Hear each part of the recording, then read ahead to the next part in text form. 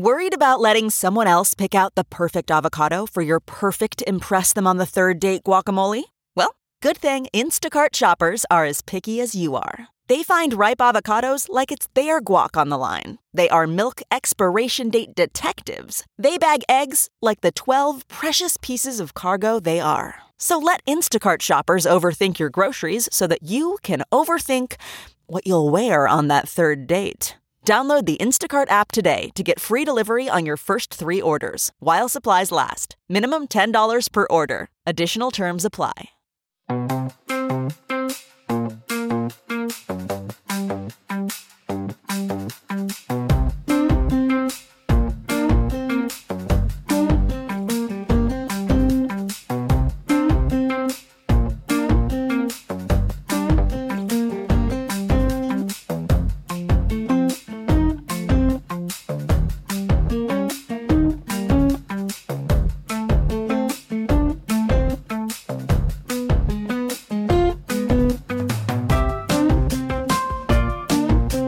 This is Josh Marshall, and this is the Josh Marshall Podcast. We've got a lot to talk about this week with Fox News, the Dominion lawsuit against Fox News, and then a lot of coverage over that. And then you have the related topic of Tucker Carlson and the fact that Kevin McCarthy basically gave Carlson's show exclusive access to, I think it's almost like 50,000 hours of security camera footage of January 6th. And if you think about it, we know in this day and age, there are security cameras everywhere, right? I mean, I think about it sometimes like if it's a bad time to be a criminal.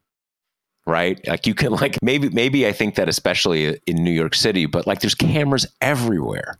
You really, maybe in your own home, you've got to worry about your like Alexa devices and stuff like that. But if you're out and about in New York, and I suspect this is similar in most cities, and, I don't know why it's terribly different in the denser part of most suburbs, there's just security cameras everywhere.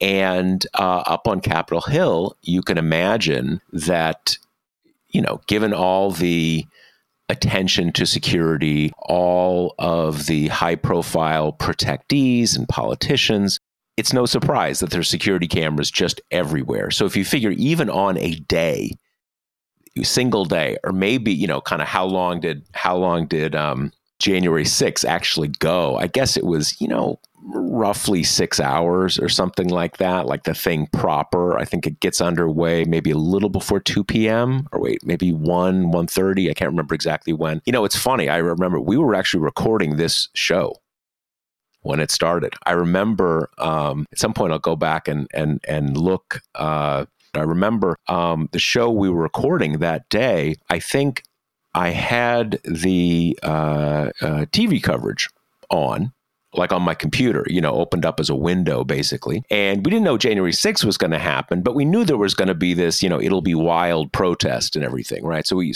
definitely didn't know that was going to happen, but we knew it was going to be kind of a bit of a crazy day. And I remember I saw the first examples of what were, briefly protesters knocking down the police barricade. And I remember, I think saying on, on the podcast, like, oh, it's getting kind of crazy here. That's like, you don't see that. You see like, kind of rattling at the fences or something like that. But anyway, we saw it getting underway. So as you know, McCarthy, as part of his, the series of deals he has cut with the Freedom Caucus types in the House GOP caucus, agreed to give all this tape. So 50,000 hours. But again, as I was saying, even over 6 or 7 hours, when you got that many, when the place is just full of security cameras, you get a lot of video. So he did this, and I guess, what was it, 2 nights ago, he did his kind of big, first big expose. And I kind of thought that, look, a lot of stuff happened that day. So I kind of figured you'd find some examples of a Capitol Police officer kind of like maybe decking a protester. It was chaos. So if you wanted to if you wanted to get some shots out of context or something like that, how hard can it be? I mean, it was a total melee, right? And there actually was, I don't know who has seen this, but it showed up on social media. There's one clip. It's outside the Capitol complex, but there are outside, kind of right on the periphery of the building, there are a series of like terraces and kind of elevated patios. And there's an example of a, insurrectionist / protester climbing up one of the external stairways onto the sort of like it's railing, but it's stone. So I don't know what that's called exactly. There's police on the terrace, and he's kind of climbing and hiding behind the railing and everything. And he gets in a tussle with his Capitol police officer, and it looks like the Capitol police officer basically pushes him off, and he falls off. And they said he fell 30 feet. And it looks like he fell like 10 feet. But they're like attacking a building. I mean, it can get weird, right? So I thought it'd be stuff like that. But in fact, what we saw was examples where the insurrectionists were in the building, but not hitting anybody at that moment. And there were the famous QAnon shaman, the guy with the kind of Viking helmet and everything. I guess they had some video when Capitol police officers were leading him out. Because remember, and this actually got a lot of negative attention at the time, when they first started clearing the place, they were just trying to get people out. They basically weren't arresting anybody. They just wanted to clear the space. And I remember at the time, a lot of people were really upset about this. Like, why are these people not being arrested? Why are they letting them leave? I think that was probably a wise idea. They were greatly outnumbered, and they wanted to clear the space. They really didn't have the personnel to arrest everybody, and they didn't want to get basically distracted in possibly being overpowered, but blah, blah, blah, blah, blah. They're getting everybody out. Okay. So they showed the picture of kind of like leading the shaman guy out. And there was another picture of, this one insurrectionist guy. And there's like a knocked over lectern or maybe a chair. I didn't see quite what it was. And he comes over and he puts it right side back up. Right. So sort of like, they were it was a mess, and they were cleaning up. Right. A basic point, it's sort of like, what about the times that Bin Laden didn't blow anything up? Right. I mean, it's again, you would have to be pretty gullible to be taken in by a few cherry-picked images when a Capitol police officer was getting the better of a protester, and maybe it was rough or something like that. And look, I mean, I can't say there wasn't some moment where a Capitol police officer maybe, went too far and hit someone when he shouldn't have, or something like that. But they didn't even come up with anything like that, or even that could be made to look that way. It was basically just, there were times when the insurrectionists were in the building, but not attacking anybody, just walking by. So it was all pretty weak. And it's actually gotten, I would say, kind of a surprisingly negative reaction from other Republicans. I mean, you had a number of House Republicans who immediately went on Twitter, basically like, okay, case closed. This was all fake news, and we need to release all those people. A TPM alum, Sahil Kapoor, went around, I don't know if they were all his quotes, but kind of put together a series of quotes from Senate Republicans basically saying, that's bullshit. Like, we're not going to whitewash what happened here.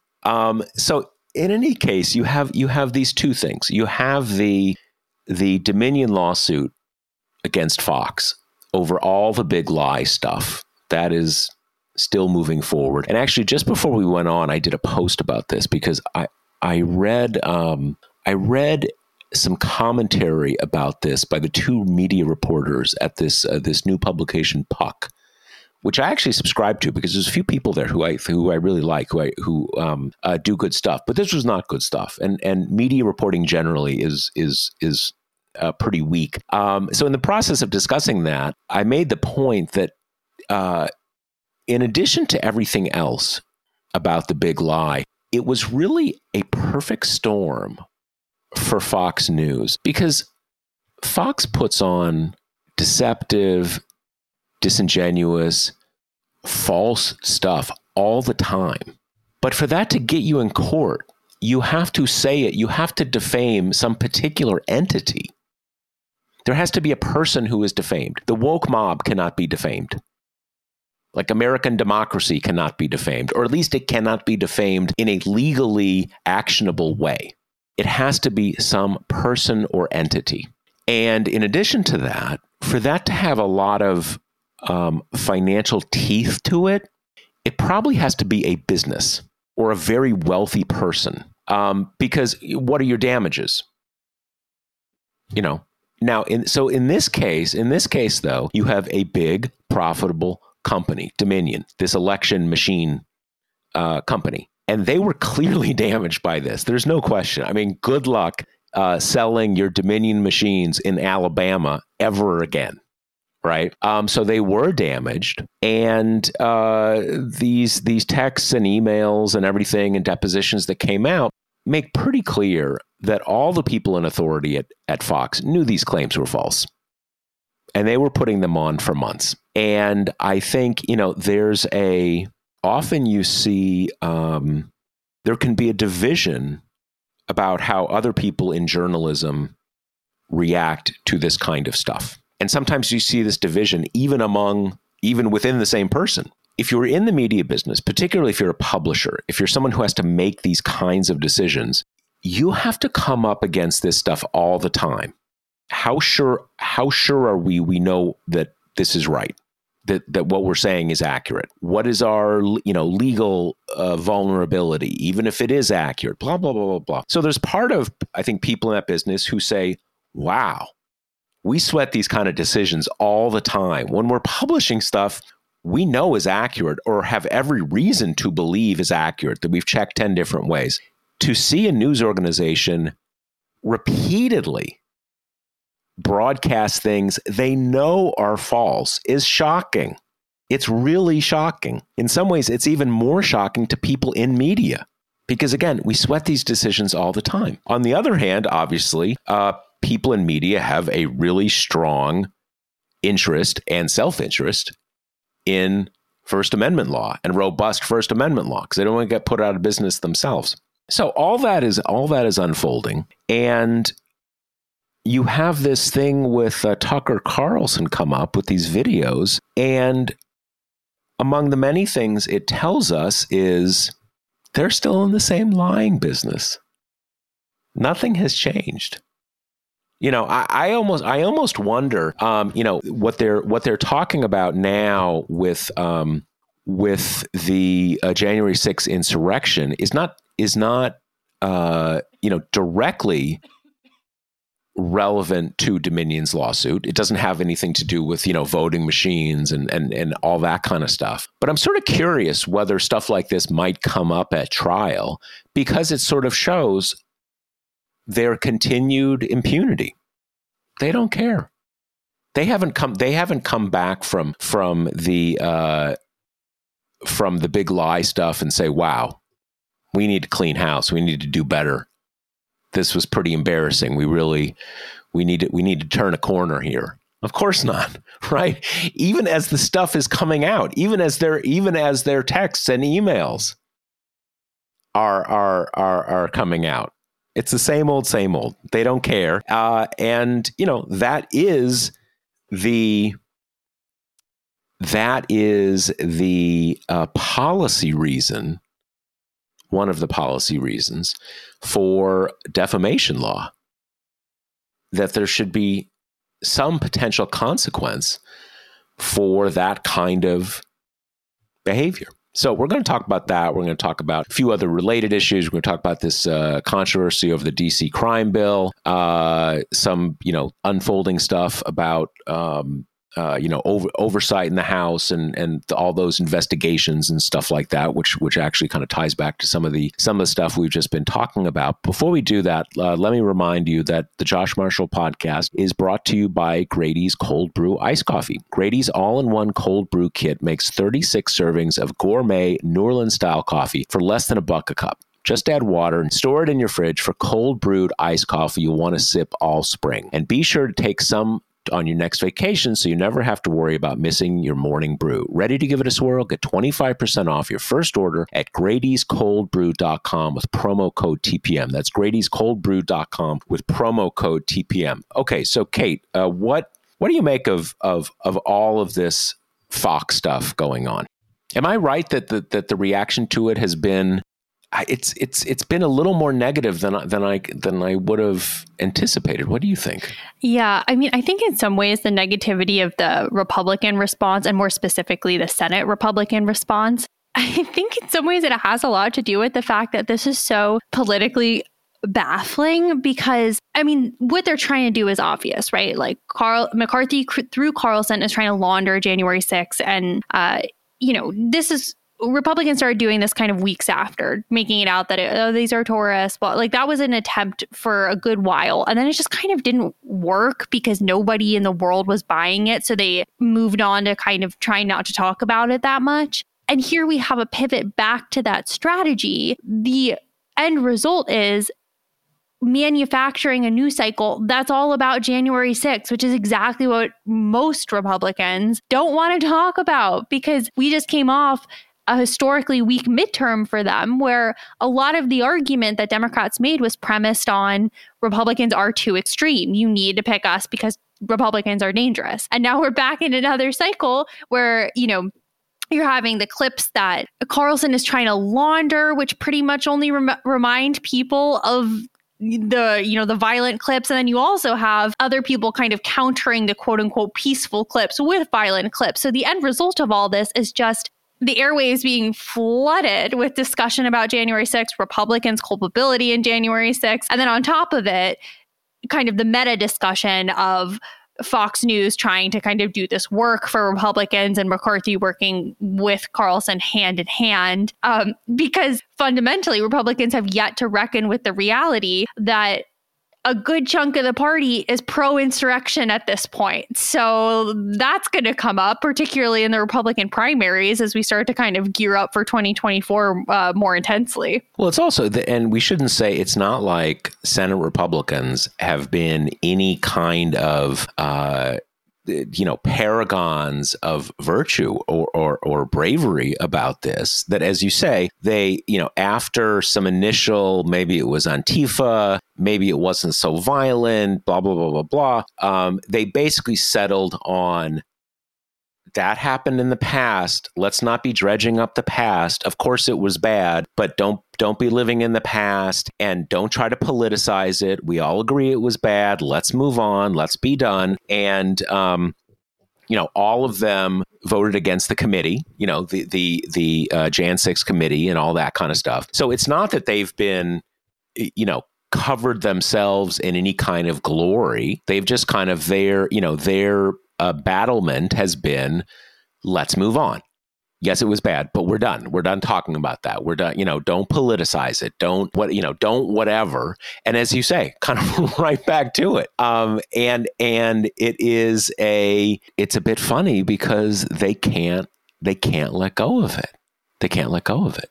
Yeah. I mean, if I'm Democrats here, Senate Democrats, obviously who have control of the committees, like, I would tee up hearings on this. I mean, this is also, in addition to being politically beneficial, it makes sense to have hearings on this, right? That you have what's, with, just a few exceptions, been the most watched cable, quote unquote, news network of the past, couple decades at this point, is so transparently, like with the January 6th piece and with the text piece, working hand in glove with Republican operatives. And not just that, but to put things on TV that everyone involved knows is not true. It's hugely important. It's a huge contributor to the right-wing march of the Republican Party and the threats to democracy that we're facing, on top of being pretty good for Democrats to keep hammering this stuff, So that would be my next move. Well, it's also, and it's remarkable how much everything points back to this, because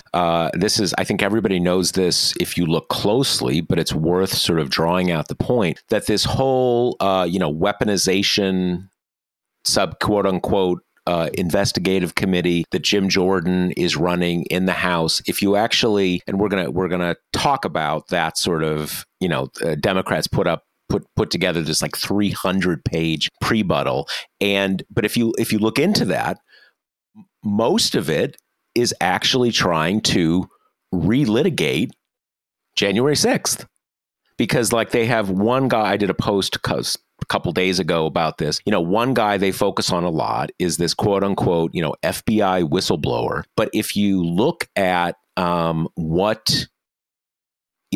what got him sideways with his supervisors at the FBI, it's mainly that he was so pumped about January 6th and was so against doing anything to the people who were behind it. Like, one of the things that came up was that there was this basically a cell of 3%ers, and 3%ers are it's not like a specific organization. It is a kind of, it's basically a radical movement, a kind of an anti-government radical movement in the United States, heavily tied to political violence, kind of a violent ideology. A group of these guys were there on January 6th. They were being arrested, and the FBI they wanted to arrest them with a SWAT team. And there's always a basic question of like, how much force do you use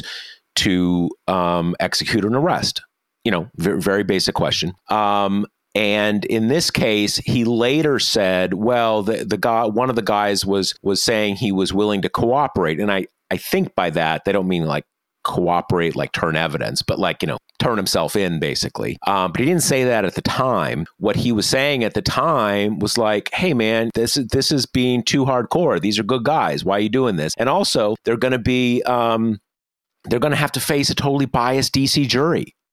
Now, that kind of gives you a sense. I mean, first of all, commit your crimes in a location where you're ready to be put on trial.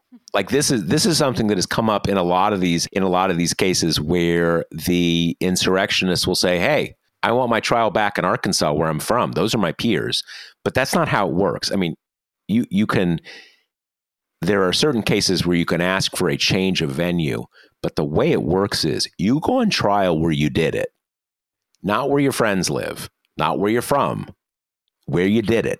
So in any case, the point is that a lot of their investigations, even when they're not explicitly about January 6th, go back to validating and saying January 6th was okay, or a few other of these whistleblowers. The reason they're whistleblowers is they were sanctioned because they were there on January 6th and not as law enforcement. They were there doing it. It's like all about they can't let it go. Yeah, and then the text piece of this is just it's so comical because it is in that vein of like every damning thing that we potentially think, like, let's definitely put it in writing, like these texts are so explicit, and then the one that got a lot of headlines, I think in the past kind of 24 hours is Carlson saying that he really hates Trump, that within days, they're not gonna have to talk about him every night. It's gonna rock. Can't wait, but it's all, all the coordination is right there. No one's like making any bones about it. It's you have Hannity, you have Ingram, you have Carlson kind of talking about like, we have so much power here. And then you have Bartiromo texting with Steve Bannon and saying, I'm not letting anyone call Biden the president-elect. It just, and I guess where I come out on this is like, okay, so what, right? We have basically everything that we've known about Fox News for years. There's now just like substantiated proof that everyone involved was very comfortable kind of lying to their audience and like to who they call their base in a way that will help, drive viewership and, reward them financially, et cetera, et cetera. So again, I just think this is like a moment for Democrats to capitalize that I'm not sure they are doing to the full extent. I mean, we've had some like Schumer floor speeches and stuff, which is all well and good, but I mean, I think there should be hearings. Democrats should kind of be saying across the board, like, we're not going to do interviews with Fox News anymore. I mean, honestly, I think it's suspect that they have up till this point, but I do appreciate at least the argument of like, this is how you reach this segment of the population, whatever. But, it does feel like after all this, if it's just kind of business as usual and Peter Doocy gets to kind of heckle the press secretary and, Fox News gets to kind of not have to follow any of the rules, but still get all of the trappings of being a legitimate cable news outlet, it's like, what are we doing here? Yeah, I do wonder, because there's been, to your point, there have long been a lot of the prestige on-air journalism names at the other news organizations who, whenever Fox's sort of bona fides as a news organization are questioned, totally go to Fox's defense. And I have seen, I don't want to, some of them I know personally and are very touchy, so I'm not going to mention any names. But I have seen a lot of those people on Twitter in recent days kind of saying, how can you call this a news organization? Right? I mean, really kind of seeing it for what it is. So I do wonder whether that is, whether that dynamic is going to change. I don't know. I mean, there was one of the things that happened when Obama first came in 2009. I can't remember what they said they were going to do exactly. I'm pretty sure it wasn't like they were going to not. It wasn't like they were going to not let them like kick them out of the news pool. I think it was basically just that they were not going to treat them like a real news organization, because they're not a real news organization. And the other reporters all really closed ranks behind Fox. And again, I don't remember exactly what they said they were going to do. I think it was more general. But there was that. And one thing that is come out is, their defense has always been, that stuff at night, that's entertainment. That's like professional wrestling. But, kind of, what is it, like a mullet, like, all business in the front, party in the back kind of thing. But, our news organization, it's straight up, it's straight news, it's rock solid, all that kind of stuff. And the person, especially since Chris Wallace left, the person who is always pointed to is Bret Baier, as, he may be personally conservative, but he's not Hannity, he's not Tucker Carlson, all that kind of stuff. He's a real news guy. And yet we now have this stuff, and this isn't stuff directly related to the Dominion stuff, but about this call of Arizona. Mm-hmm. So, and this is leaked. There's a whole separate question of why is this leaked? Because I believe there was like a Zoom call as they're wrestling with, just to remind everybody, Fox, ironically, was the first and for a while the only network to call Arizona. And they were right, but it did stay close for a long time. I think it's not a matter of they were lucky. They were right. They called it first. This created a huge pushback from the Trump people, who were totally outraged. And so then there's this whole debate about, should we pull back the call, blah, blah, blah, blah. The New York Times, a couple days ago, they didn't publish a Zoom call, but basically they saw a contemporaneous Zoom call with all the top people, one of whom was Bret Baier. Again, their straight news guy. And he's basically saying, yeah, we got to retract it. And not because it's too soon, just because our people are mad that Trump lost Arizona.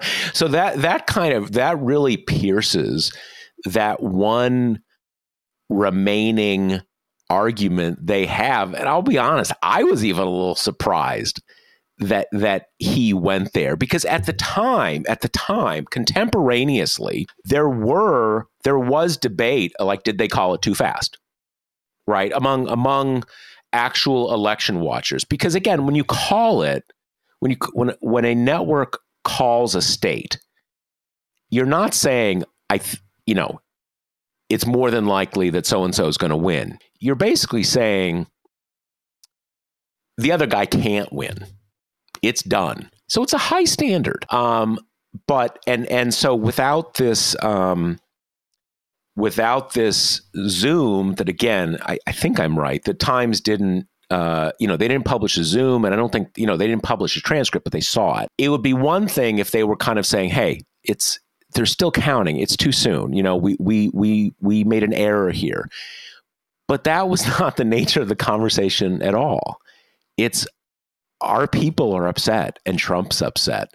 So I think there was actually, I don't know if it was Bayer, but like part of the debate was we should just give it to Trump. And I mean, through a different reasoning, there may have been some argument of kind of like we were too soon saying it was over. But there was never any reason to give it to Trump. That's just absurd, unless you're just trying to please Trump and his people. Yeah, and going back to that point you made about how Fox has always kind of bafflingly benefited from the warm embrace of the other, cable networks and kind of the major outlets. A thing that I've always found so weird is like, on the one hand, you're like, okay, they're probably friends with these people, right? But you're being asked this question in a professional capacity, right? And you should be mad that Fox News is given the same treatment as a legitimate news outlet because, like you kind of alluded to at the top, journalism's really hard and making sure you're right about stuff takes a lot of work. And especially if you're a cable news person, you're directly competing with Fox, a place that does not have to go through those rigors to try to check that things are right. A place where maybe there'll be kind of an off the cuff, like, by the way, that wasn't quite true. Like 4 days later, after many night primetime segments have been devoted to whatever the issue is, and it'll be tossed into like the 5, right? And then just moved right along. But it's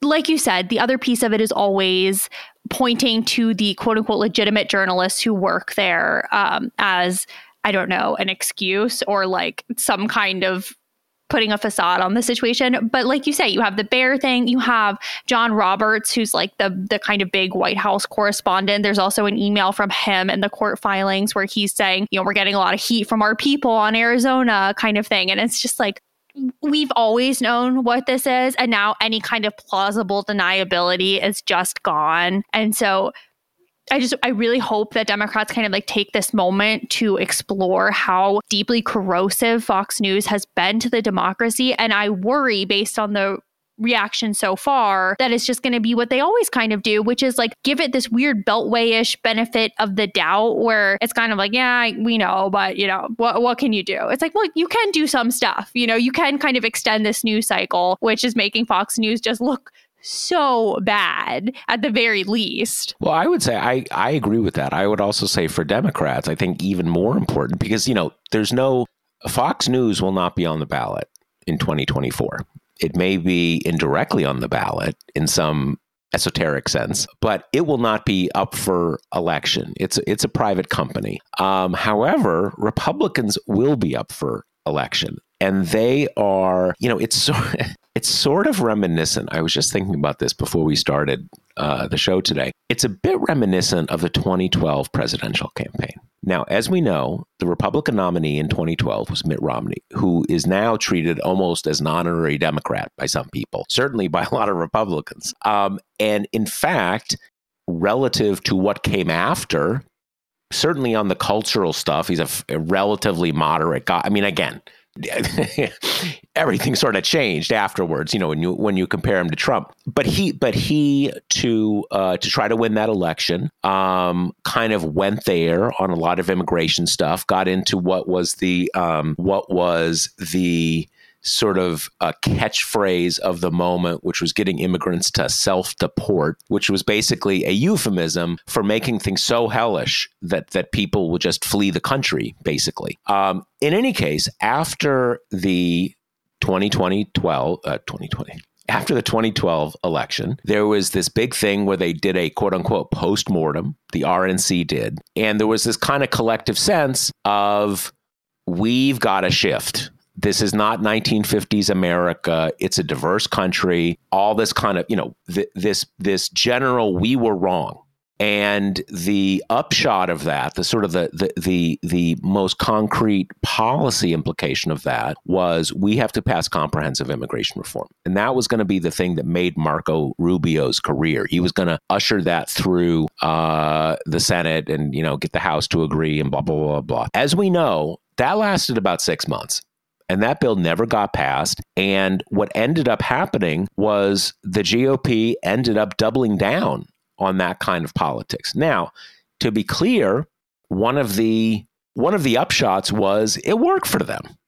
It actually worked for them pretty well in a lot of ways. One of the ideas coming out of the 2012 campaign was, and it was frequently put this way, there aren't enough more white voters for Republicans to get. There's just not enough of them. They've kind of maxed it out. Now, one of the lessons of 2014 and 2016 and until today is actually there were a lot more white voters out there. And, that gets all complex and everything. But in any case, what I really take from it is much as, the postmortem didn't pan out, Republicans can't move on from January 6th. It frequently gets talked about as, Democrats, they can't get over it. They can't move on, man. That was like, 2 years ago now, more than 2 years ago. Move on. It's done. You can't keep talking about the same thing. But really, it's Republicans who can't let it go. They keep going back to it. And I really think that, when you see all these Republicans now coming forward and saying, yeah, let them out. Let's pardon these guys. And Trump's fully behind it. I think it's important for Democrats just to kind of just to keep a notebook of all these quotes, because these are 30-second ads, and it's true that the people who make the most outrageous comments are usually people who are in relatively safe districts, but who cares? It's one party. This is what they're for. So you really need to remind people. So if anything, it's sort of an opportunity for Democrats just to remind everybody this is who Republicans are. Totally. Also, Republicans have been pretty comfortable tarring the Democratic Party with the brush of, like student groups at Oberlin or like far left activists, and then just deciding that's the platform of the Democratic Party for ages. So I don't think it's like that unconscionable for Democrats to take the positions of fringier Republicans and say that is the party's position. Well, and also kind of like the reason Jim Jordan is the chairman of the Judiciary Committee is because of Republican congressmen from New York. Right. So it's not just kind of like, totally politics ain't beanbag, it really is connected. Yeah. Because it's one caucus. They support each other. So, while we're kind of talking about these committees, something that we've both noticed is the aggressiveness that ranking House Democrats are bringing to the shenanigans of the Republican chairs, primarily on these kind of the big investigatory committees, which is, oversight and judiciary. And you talked about Jim Jordan on judiciary and how Democrats kind of put out that 300-page pre-buttal.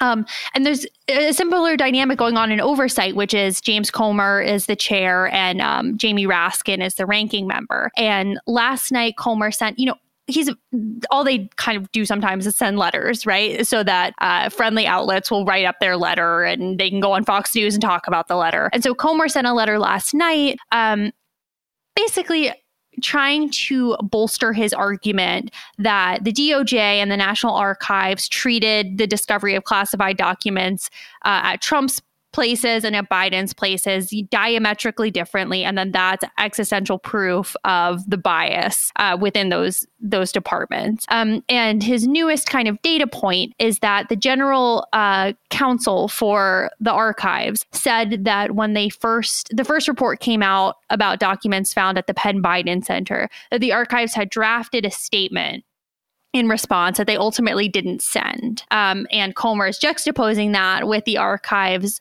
releasing a statement in response to one of the earliest stories about the Mar-a-Lago documents. And then Raskin responds by putting out this whole like kind of detailed memo and then sharing this letter from the Department of Justice, never before disclosed, where the DOJ basically says like, we asked the archives to can it while we're doing our investigations, right? Like we're trying to keep things kind of clean and pristine and just zip it while we're figuring out what's what. Like you don't really need to be in a rush to give outlets your statement in response kind of thing. Yeah.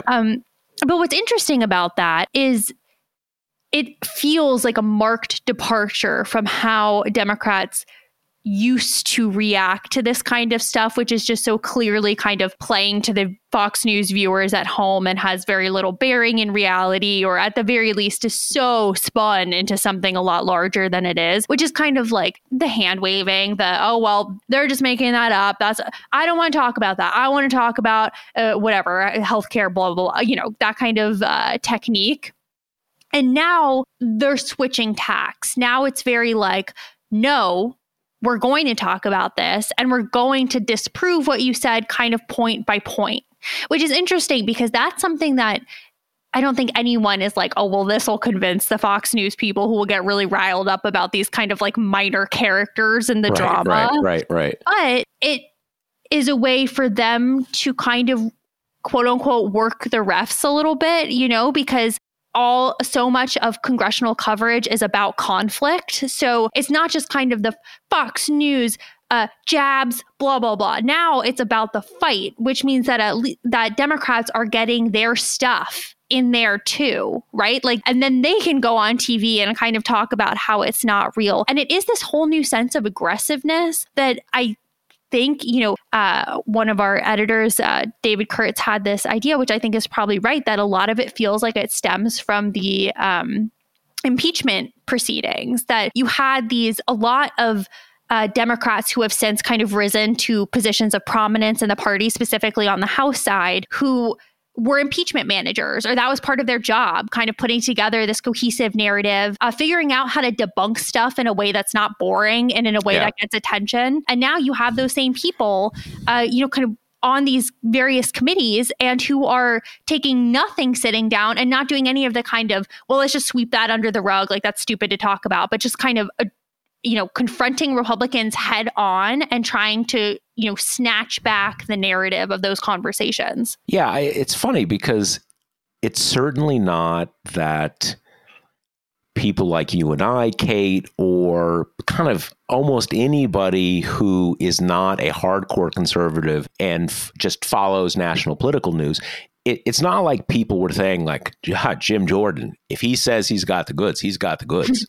Right. I mean, it's not like anybody thought that. And yet these things can sort of drone on. And the way that the Benghazi hearings and the hearings about, liberal bias at the IRS and all these kind of things. And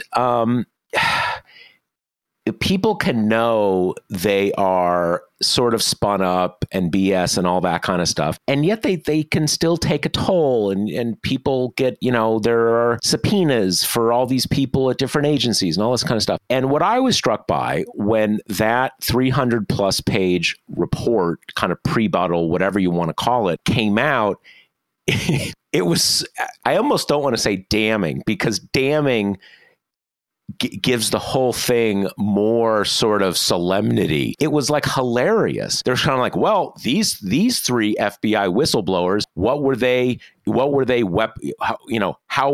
they weaponized against? Well, they were there on January 6th, like as they're, kind of being part of the insurrection. So kind of like, were they mistreated? Is that okay that federal law enforcement can be there with the lawbreakers? And this thing about this one guy that I mentioned, you look through it and just case after case of sort of middling level,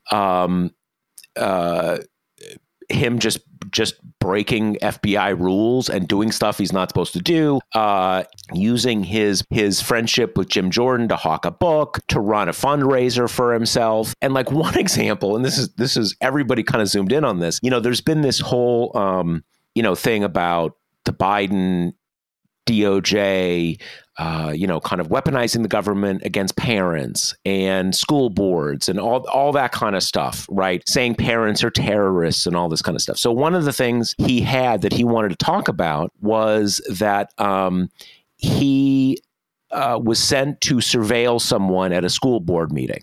Well, okay, that sounds pretty bad. FBI agent, someone there is to talk about masks or something, and the FBI. Well, it turns out he was there because there's this 3%er guy, basically a guy who there's a terrorist investigation into. So you put all this together, and I think it kind of, in one fell swoop, now kind of whenever they talk about their hearings, their weaponization hearings, the kinds of reporters that usually are like, kind of like, if you talk to them, they kind of know Jim Jordan's full of it, but they got to go through the motions, right? Okay, we're going to have a hearing. Now everybody's just like laughing. It just kind of made a joke out of them. And that is different, even though kind of everybody probably knew it was going to be a joke. It just kind of, it just sort of, wrong-footed them in this basic way that each time they announce someone, a lot of the people in DC who are kind of, as you say, they're the refs, are kind of like, what? Here's the page on that dude.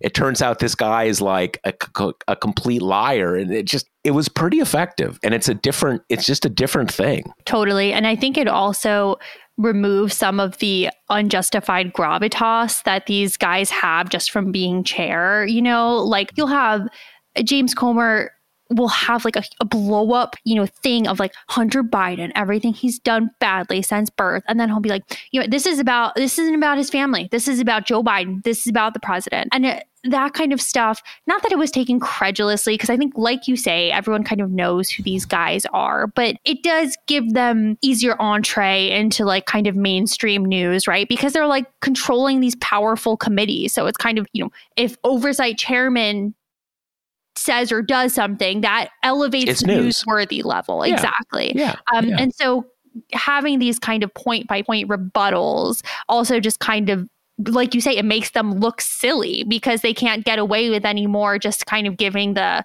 top lines and saying like, this is a serious problem we want to look into. Because now Democrats are like, well, actually, it's not serious. It's stupid. And you're making a lot of it up. And here is exactly how that's happening. Well, it's funny. There's actually, I saw Jesse Waters, who, used to be like, he started out as Bill O'Reilly's like muscle. Right. The guy who, if he wanted to go harass someone and like, send someone to take a camera over to take a picture of this person when they're getting into their car and like spit on him or something. That was Jesse Waters. And now he's got his own show. In any case, I saw a segment with him where he's basically, what's going on? You've been there for 2 months, House Republicans. Where's the hearings? What's going on? And they're kind of getting it from both sides now, where Republicans want to see want to see them use these chairmanships and their subpoenas and all this kind of stuff. And you've got more aggressive Democrats as we've discussed. The other thing though too is, and this I think is going to become a bigger issue, is there are a lot of Republicans who are kind of like, let's stop talking about January 6th and how it was awesome. Like, we're happy to kind of cover it up and say it's, never talk about it again. But again, a lot of these things they want to investigate are basically just about vindicating January 6th.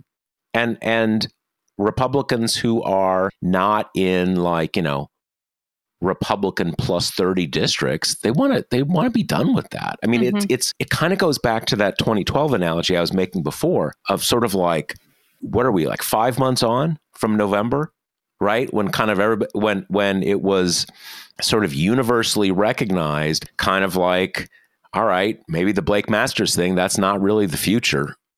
Kind of these like feral incel gun nuts. Like, people don't like that, right? But they're just right back to it. They can't help it. So before we wrap up, let's do a little corner on this DC crime bill that is just so shrouded in stupidity. But I guess, okay, from the beginning.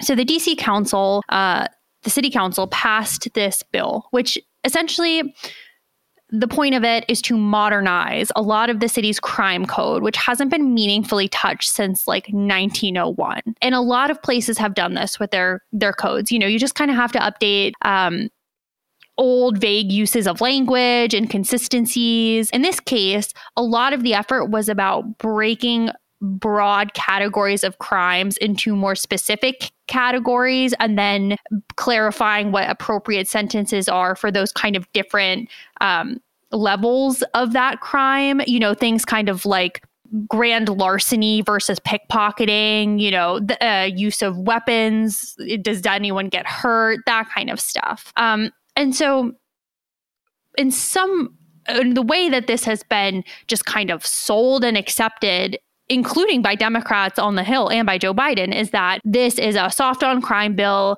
that lowers sentences and is going to make DC less safe. And just literally the text of the bill, that's really not what's happening at all. And the example we keep hearing over and over is the carjacking piece, because carjackings are up in DC. But what it does is it's just trying to kind of move sentencing guidelines to be where judges are actually giving out those sentences. So basically, with like the most egregious carjackings, judges are giving out 15 years in prison. And this is moving that, the sentencing recommendation down to 24 years. So it's not like, is it moving it down from 40? Yeah, but no one's saying like people should be in jail for 5 minutes for this crime, right? I mean, it's multiple decades. So what does like the white? I mean, because I was not really following this until the president put out word basically that he wouldn't veto it. Mm-hmm. What are they pointing to? What I mean, it can't be. Can it really be as trivial as what you're describing? Yeah. Okay. So basically, the council passes this, the mayor vetoes it, and she says she agrees with 95% of the bill and doesn't agree with the 5%. And to be honest, like that 5% is all that's being spun. So I think there is an argument here for maybe like this is a good bill, take out the objectionable parts or the spinnable parts, and kind of move right along, right? But anyway, she vetoes it. The council overrides her veto. And then House Republicans kind of get their hands on it. And I think part of why national Democrats were so utterly bamboozled by this and kind of willing to accept that this is just a soft on crime package is that the pushback from, kind of local Democrats and the people who worked on this bill. And by the way, this bill is a product of like really intensive study involving kind of, a panel with like experts and lawmakers and representatives from all the different law enforcement offices in DC and everything. But the pushback was all, you don't respect DC statehood. You don't respect our right to self-govern. This is racist. This is, paternal, like all that kind of stuff, which is true. But there was almost no litigation over the content of the bill, which just let the way Republicans were spinning it become, for all intents and purposes, what the bill was. And so then when the way that it works for Congress to kind of bat down DC legislation is the filibuster goes away. So it's just simple majority in the Senate. And obviously you have someone like Joe Manchin who's going to buy whatever bill of goods Republicans are selling him. And the Biden decision to not block, it's like so many negatives here, but the Biden decision to basically allow Congress to block this city legislation came as a big surprise to a lot of Democrats, and especially a lot of House Democrats who are super pissed about it. And that's basically where we are now. Like there's a lot of kind of anger. There's a lot of incoherence, to be honest, in the White House's statement, because it's kind of hard to go pretty aggressively on, I think DC should have the right to self-govern, except when I don't like what they're doing. That's not exactly a rock solid stance to take. Right. So now, basically where it is now is the chairman of the council is saying like, well, I'm going to retract the legislation. But Hill Republicans are like, no, we're going to keep doing this because they love it, right? It's so good for them to be like, DC is lawless and we're trying to, impose order.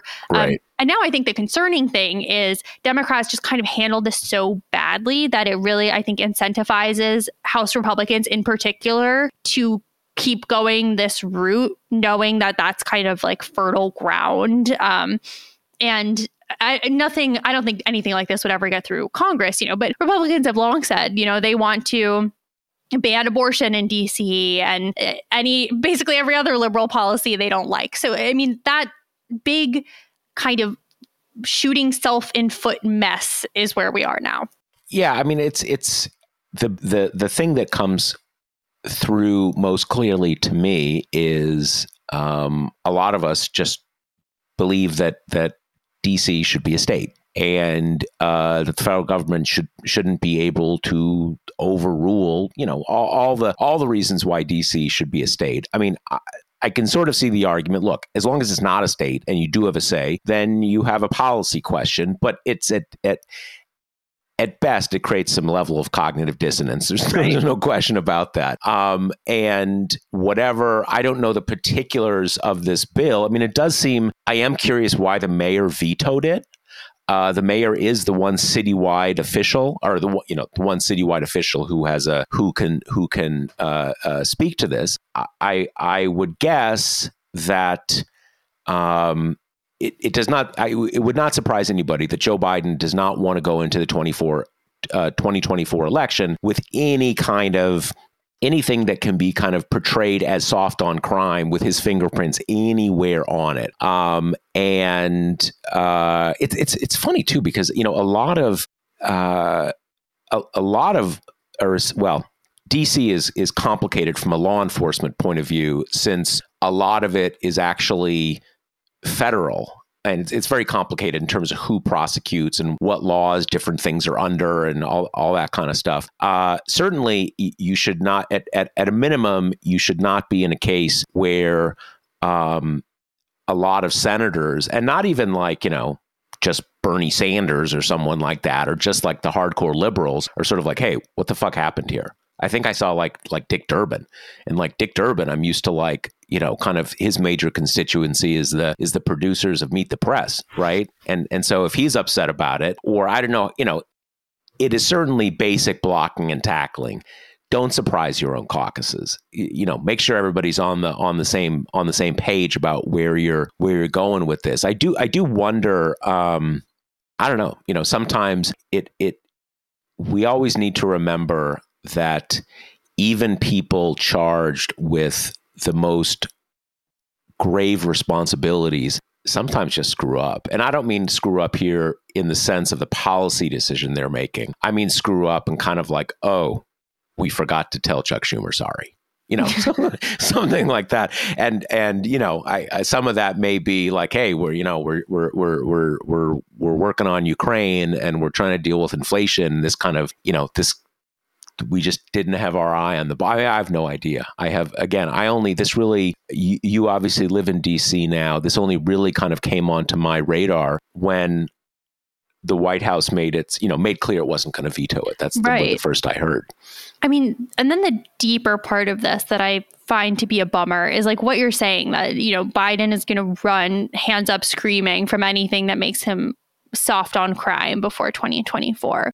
But it is like kind of profoundly depressing how successful Republicans continue to be with that issue, and how it's not very important at all that the tough on crime stuff is connected to any factual underpinning.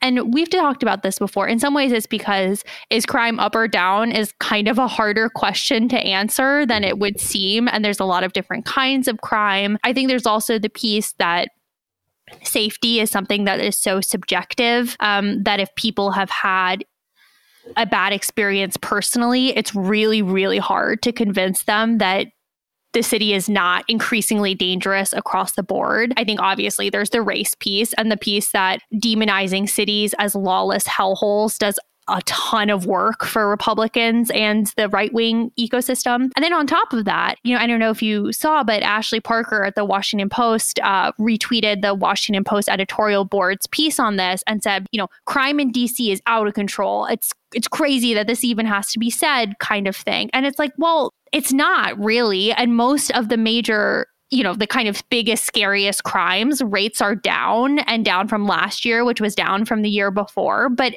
it's just such a mess. And it's an area where Democrats really just resist not playing by the Republican rules there. So that's why I think the idea of like lower sentencing is so scary for them and something they absolutely do not want to be attached to, despite the fact that we've tried kind of maximal sentencing and punishment for decades. And, we've seen all the harm that results from that. And I thought that after Fetterman's campaign, we might see a shift here because we finally had kind of a big, prominent Democrat who ran in, a not easy state, who did crime in a really different way. He focused on, obviously marijuana was his big kind of entry point for the over punitiveness argument. But then he had, he hired the people who had gotten out of prison to his staff. And when they went after him for that, he wasn't apologetic, right? He just very much like kind of stuck to that idea of, he just wasn't married to the idea that punitiveness is the only response to crime. And I thought that might kind of give Democrats a little entryway to at least experiment with different responses to this stuff, especially while we're still, far out from 2024. But, that was not the case with this instance.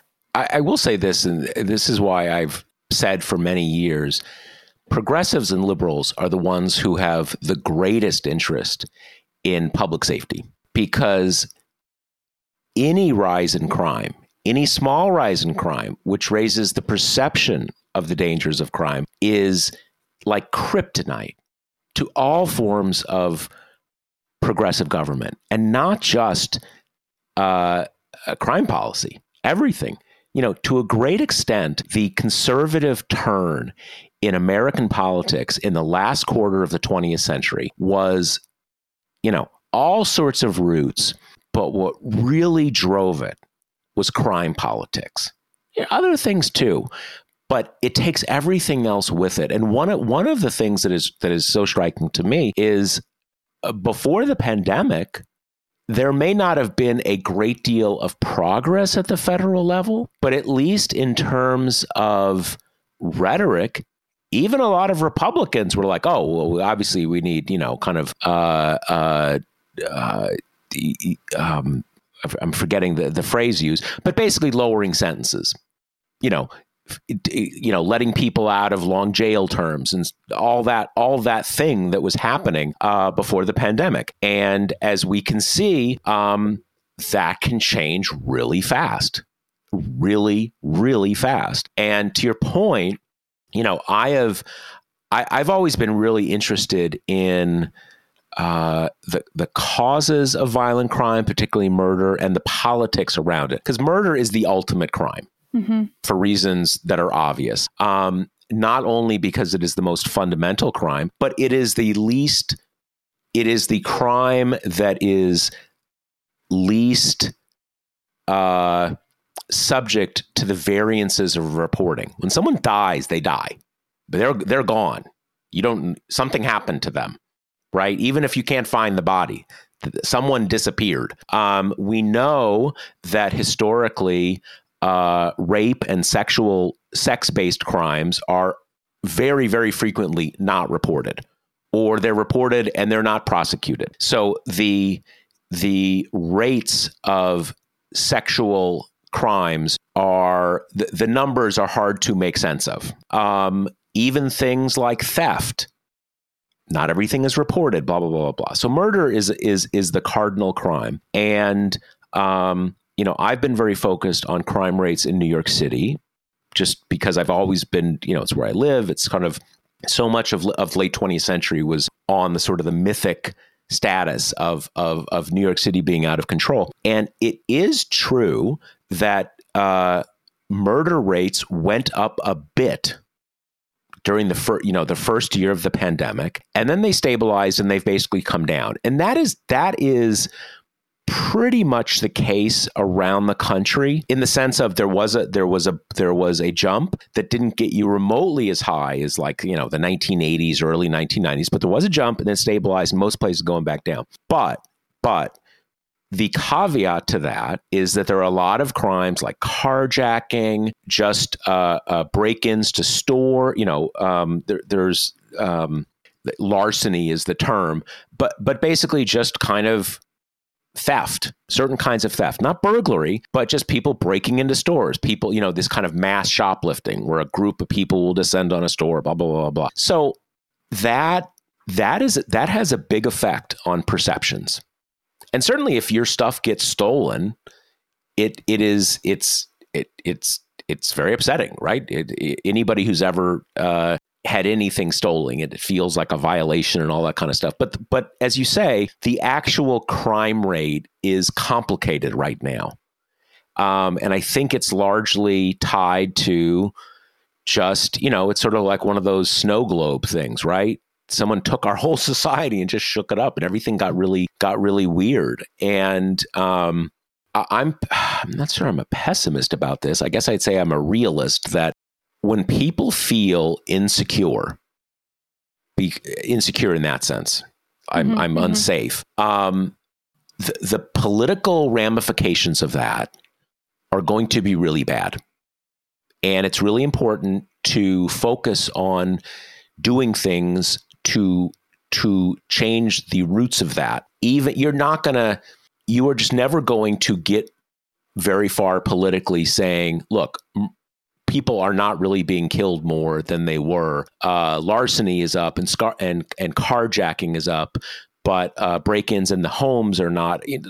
People, they want none, right? They want it all to be going down. And having said that, I think we have seen that just upping jail sentences is not really the most effective way to change that. But I'll tell you some very basic things that, support for capital punishment is at historic lows. It still is, even with everything that's happened in the last few years. But I pretty much guarantee you, if we went back to crime rates, the way they were in the late 70s and 80s and early 90s, it would go back up.